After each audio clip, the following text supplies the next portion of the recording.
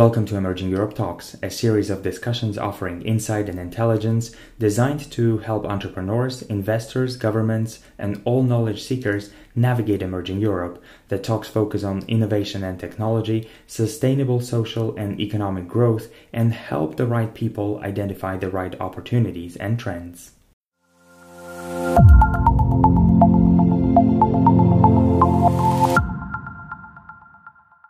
Today, Emerging Europe talks technology with a focus on modern communications. I am Andrew Robel, your host, and I am joined by Victoria Masso, the founder of Behavior Hackers. Victoria is an international trainer based out of Birmingham, UK.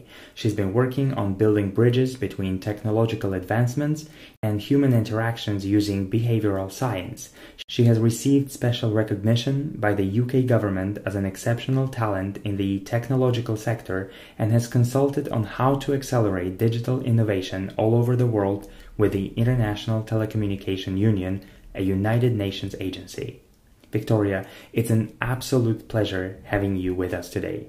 Oh, thank you so much for having me here. I'm really, really happy and excited to join this conversation with you, Andrew. Thank you. All right, so let's kick it off. I don't think we can run away from COVID, not only metaphorically, but also literally. What kind of changes in people's behavior and communication have you noticed over the past few months? Wow, that's. I think there's a lot to unpack in this question actually, because it's been months, and I think that we have seen how, as humans, we have gone through many, many different stages. It's almost like an invisible threat.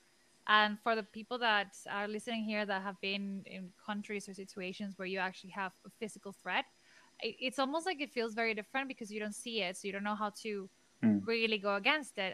So one thing that I noticed at the beginning that happened, and everyone noticed, is that all of a sudden there was no food on the shelves and there was no toilet paper. But because it's the thing that you're used to buying and you want to take that control back, then the same happened with food. And then ultimately we ended up as people generating scarcity just because we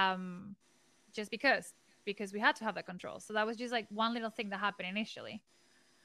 The other thing that you see also with people trying to gain control is, I don't know if you've seen, Andrew, this like increasing conspirational theories. Like they range from, So it's just like anything that you can think of. There is a conspiracy theory about this, in the sense of like, how was COVID created? Why is it happening? Somehow, even so, I am from Venezuela, and I've seen people connecting this with Black Lives Matters and with what's going on in Venezuela. None of these things are related, and somehow people are actually making sense of it somehow. So is this trying to get control of what we don't understand? Because as humans, we don't like uncertainty, and the fact that we cannot see this this virus, the fact that we don't know anything about it, the fact that we don't even know when we're going to go back to a normal life, people have to make sense of it. And these are just two of behaviors that you can see. There's so many other things. Like you have the people that are going to go, they already went into denial straight away. And they were like, oh yeah, nothing's going to happen. And boom, a lot of them got sick. But you still have the ones that are in denial.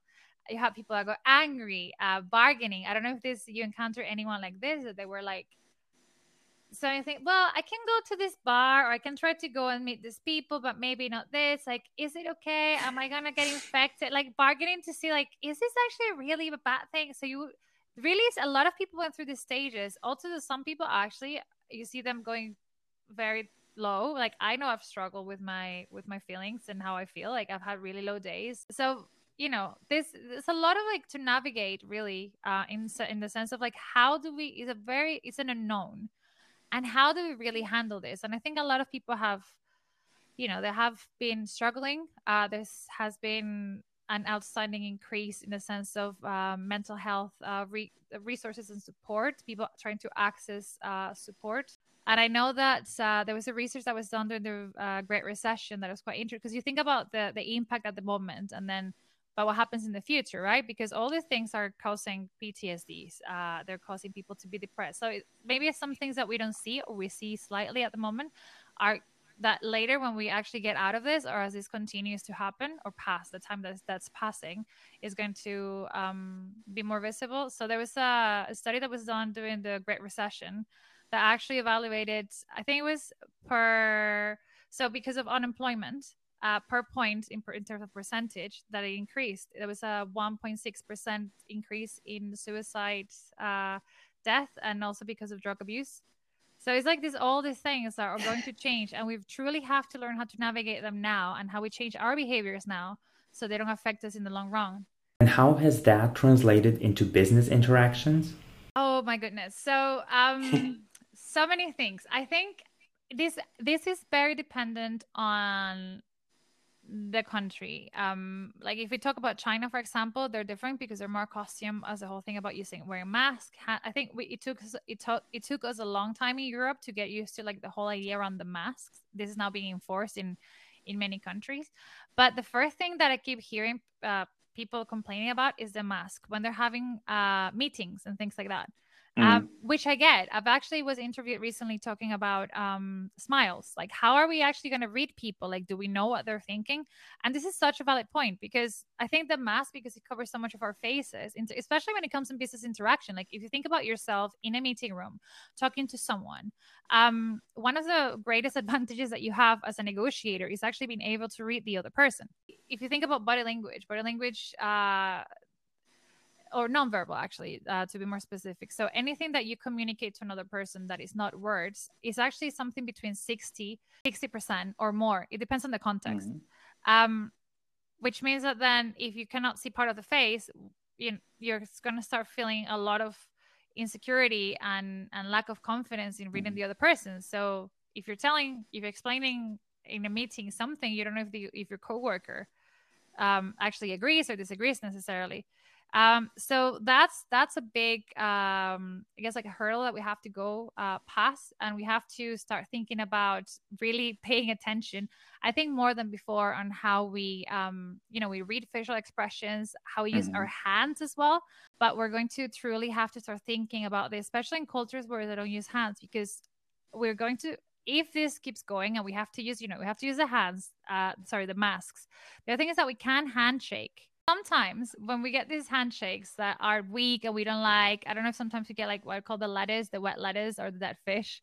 Sometimes that person makes an impact on us, and it happens sometimes that you can remember the person because like, oh, that really caused a first impression, right? So handshakes are important. Same as if you get a good one, that's the first connection with the person. Not only you release oxytocin when you are doing handshake, which is one of the things that create that connection. So that's some hormone that is in your body, and it creates a connection. It also is released when you like with eye contact and when you hug someone, for example. But is that the social, almost like lubricant between people that allows you to create that connection? Is that chemical, one of the chemicals behind it? Anyway, we have deleted the handshakes, which have so many purposes.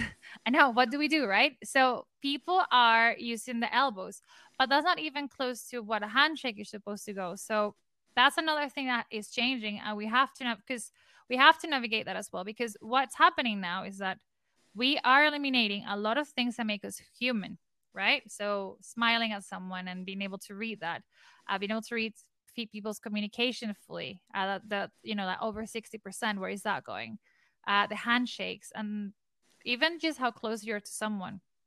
All these things we are going, and it's funny because from a body language expert perspective, especially because what I work on is communications, it's so interesting to me that everything now has to be reevaluated.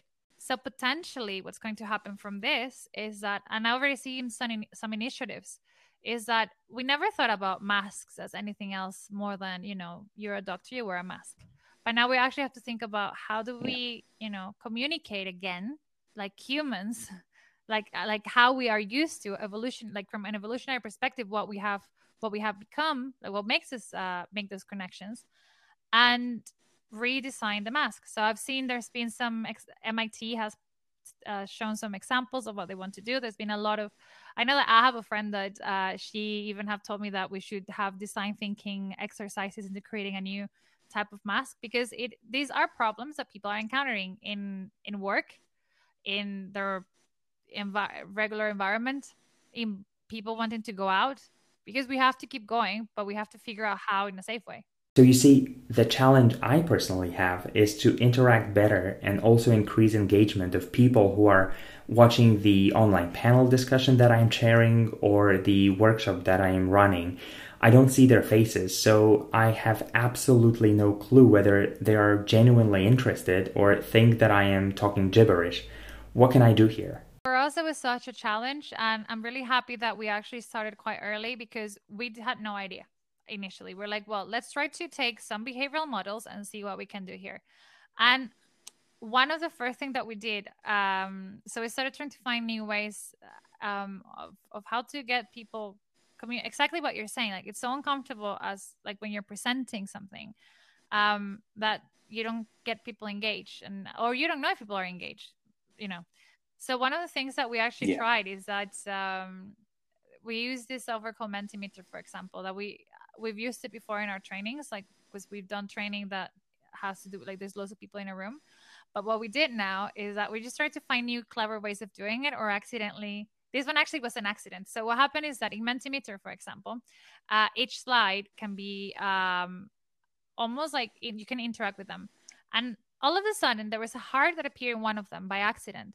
And basically, people could put hearts on the slides. So what we started doing that was quite funny is that we would ask people at the beginning saying, hey, so as I go through the presentation, please press a heart in the slide so I know that you're listening to me. And people did. And then actually, I was able to assess how engaged people were depending on how many hearts they put. So if I go back to the slides now, I can tell you where I was getting people, like where people were getting lost. And then I can actually start changing how I talked and trying to, get them more engaged. So that worked so well. And that happened by accident. I think it's a bit cheesy sometimes, but I'm fine with cheesy. It doesn't matter. It worked really well. It helped me so much, and it helped our trainers as well. So that worked perfectly. The other thing that we found out is that just putting activities where people interact. So we've done things like we changed everything that we do to Mural. I don't know if you're familiar with Mural or Miro, but they're whiteboards. And actually that has been really has worked really nicely because we use design thinking and sprint techniques to get people to interact. So what we've done is to make everything super interactive, because the more, like, we can talk a lot and it's great, but we want people to interact, and we're just being navigating through different tools. So initially, I'm an engineer, so I'm big on tech. And the first thing that I did was like, I'm going to use tools like exactly like this, like Mural but actually what I found is that people were missing so much the organic and the hands-on doing something, that activities that have to do with literally, I don't know if you've seen this on Zoom, but build a house with people on a grid. Like that works. These sort of things work so well. So what I mean by build a house is that everyone on their videos, they would actually put their hands in certain shape. So it kind of like imitated what a house would look like. So you had to design the house with your hands, but that means that you had to see what the person on the right was doing and the person below you was doing in the grid. Also check-ins as well, they were super important, because again, it's about how do you get people to be connected, because ultimately every time, everything we do, we want to feel connected. Well, what's the goal that we want to achieve? And then, okay, can we use technology for this, or do we just make it more organically? And that actually worked quite well, because then we lost the focus from, using fancy tools or whatnot, and actually focus on what was really important. How do we get people to feel connected? Are there any positive behavioral changes or patterns resulting from the pandemic? People are going to start learning, if they're not already, to be more empathetic and to actually take more time to read people. So before, it was something that we do really quickly, but now we have to really make an effort. So that's going to be huge, because taking that time to acknowledge other people and to actually see other people, that's very important. I think the other thing is that between coworkers, we've been able to have a little bit of an insight on everyone's lives.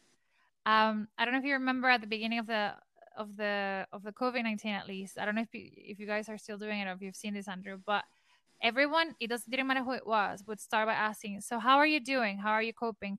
And you would have CEOs that the conversations would start literally about how are you driving your kids, how are you driving your kids, how are you, are you dealing well with your kids in your house?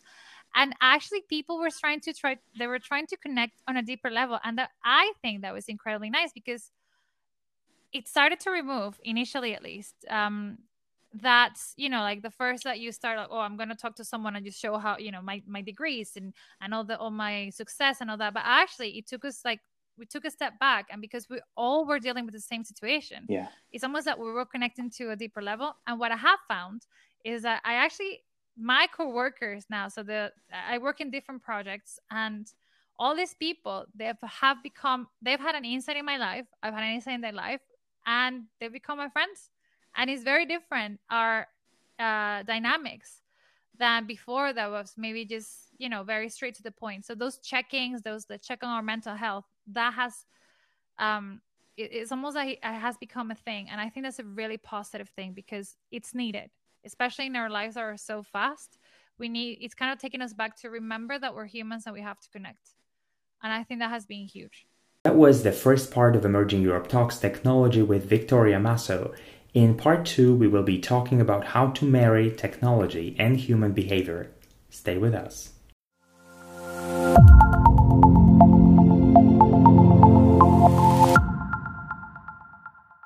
Welcome back. So first off, you owe us an explanation. An engineer focused on researching behavior. How did that even happen? And how to even connect technology which is by definition inhuman, with human behavior? Actually, so my background is in engineering. I did telecommunications engineering, and I graduated as a sound engineer in the UK. And what happened was that afterwards, the way that this came to be, and that I came to be doing what I'm doing at the moment, is that I decided that I wanted to start a company, because that's what I thought made sense at the moment. And I ended up doing a master's in international business afterwards. And I started my company with support of the university that I was in.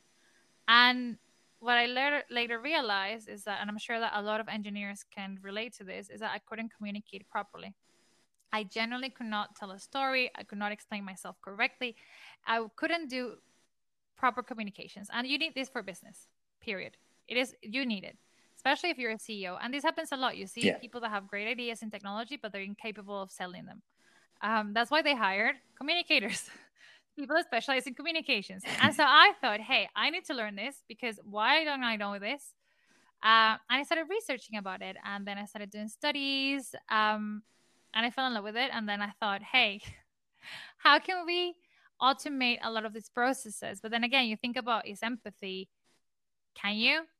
But the cool thing is that actually data allows us to quantify a lot of these things, and also understand people on a deeper level. So if you actually can find patterns, I'm not saying that everything can be figured out by technology, but one of the things that we aim to do is leverage technology to be able to actually help people improve their behavior. So what we do is we focus on communications, and we also focus on building people with these capabilities and the skills for the future work, which actually at the moment with COVID-19, you can see how these are much needed, because at the moment, the people that were agile, that had growth mindset, like many elements that actually talk about the future workforce, are the people that are moving forward. I know that a lot of you guys, especially listeners, you've seen people that they got stuck, and I have friends that they even said, "Oh, I'm going to wait for this to end so I can continue with my business." But the reality is that you don't know. So that's what we're trying to build. And then how do you get people from that mindset, for example, to actually being active members of the community that are helping grow the economy in a way that they are adapting and changing? Because technology, I heard once in an event, technology has no mercy. And that's true. Technology is not going to stop for you, so you have to catch up, and the only way that you can catch up is by having the skills. So how does it relate to technology? Well, you leverage technology to be able to learn this by understanding patterns, by integrating machine learning. You have, for example, AI, what it wants, it won many different ways. One of the objective, or at least one of the projects that people are having, is how do you create an AI that can act like a person. And that's what we see all the time in sci-fi movies and things like that. But actually, if you are creating someone or something that can replicate a human, they have to use behavior. So there's so many things where they connect. So for me, or how I see it, actually they work perfectly together, rather than not. If we look at artificial intelligence, which you just mentioned, an average person barely knows what it is rather than, a droid such as C3PO from Star Wars. How can we even think about communication and interaction with artificial intelligence? The first thing that we have to think about when it comes to AI or any technology is that they have to be made more approachable. And I think that a lot of people are terrified of just the concept of AI. We actually had a TEDx event recently that I helped organize. It was all online. Again, we're going and, everything's going online. We cannot go anywhere. But there was one of the speakers talk about this very interesting concept of like, how is AI going to, substitute it? Are we supposed to allow it to make decisions for us?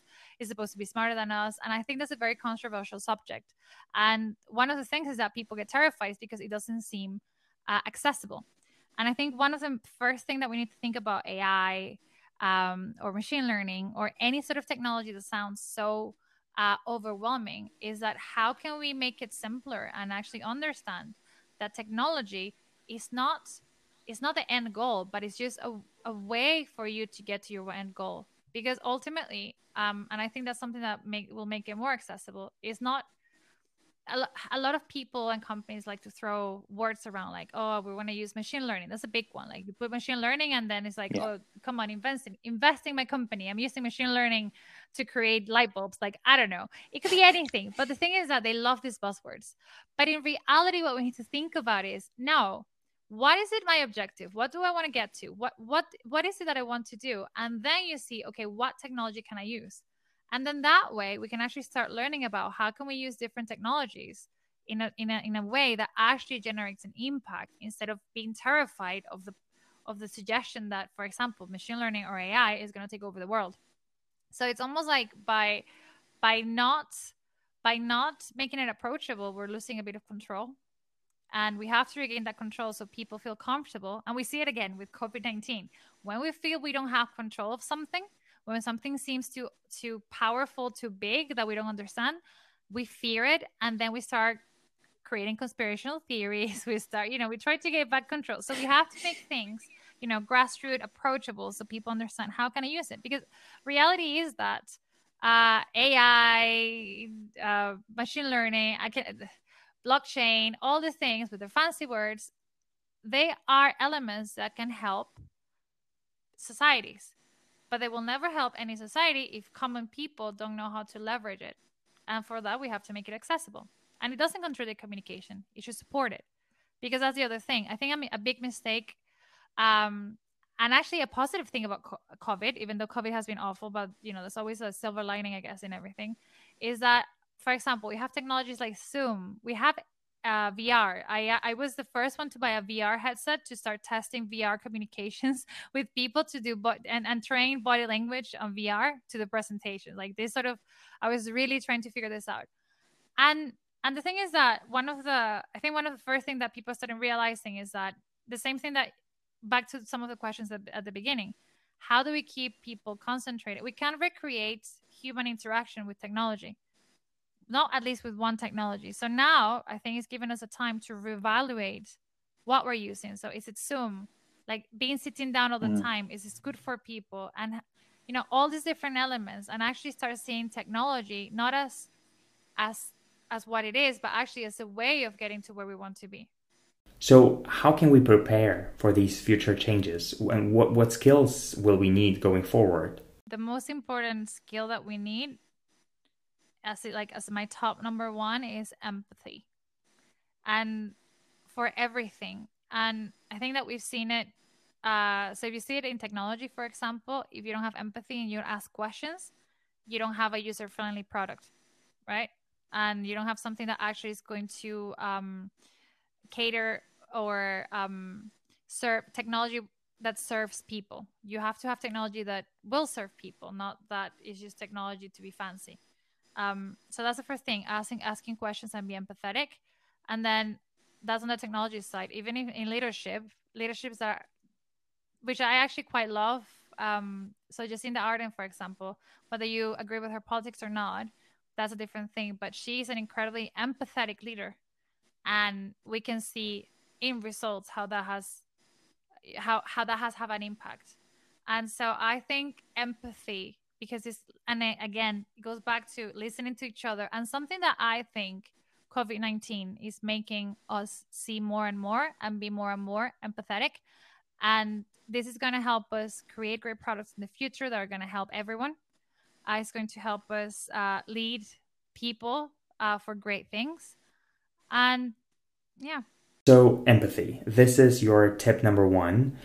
What other advice would you give to businesses, startup founders, entrepreneurs, not only those from the emerging Europe region, so they could improve their modern communication skills and thus help their businesses thrive? The first thing is, I guess, so create a culture. So make sure, like, if you don't have it yet, use this time to reflect on your company's culture and start trying to understand what is the culture that you want to have, and how can you make your company future proof. And to be able to make it future proof, you really have to sit down and understand what's the culture now and where do I want to take it.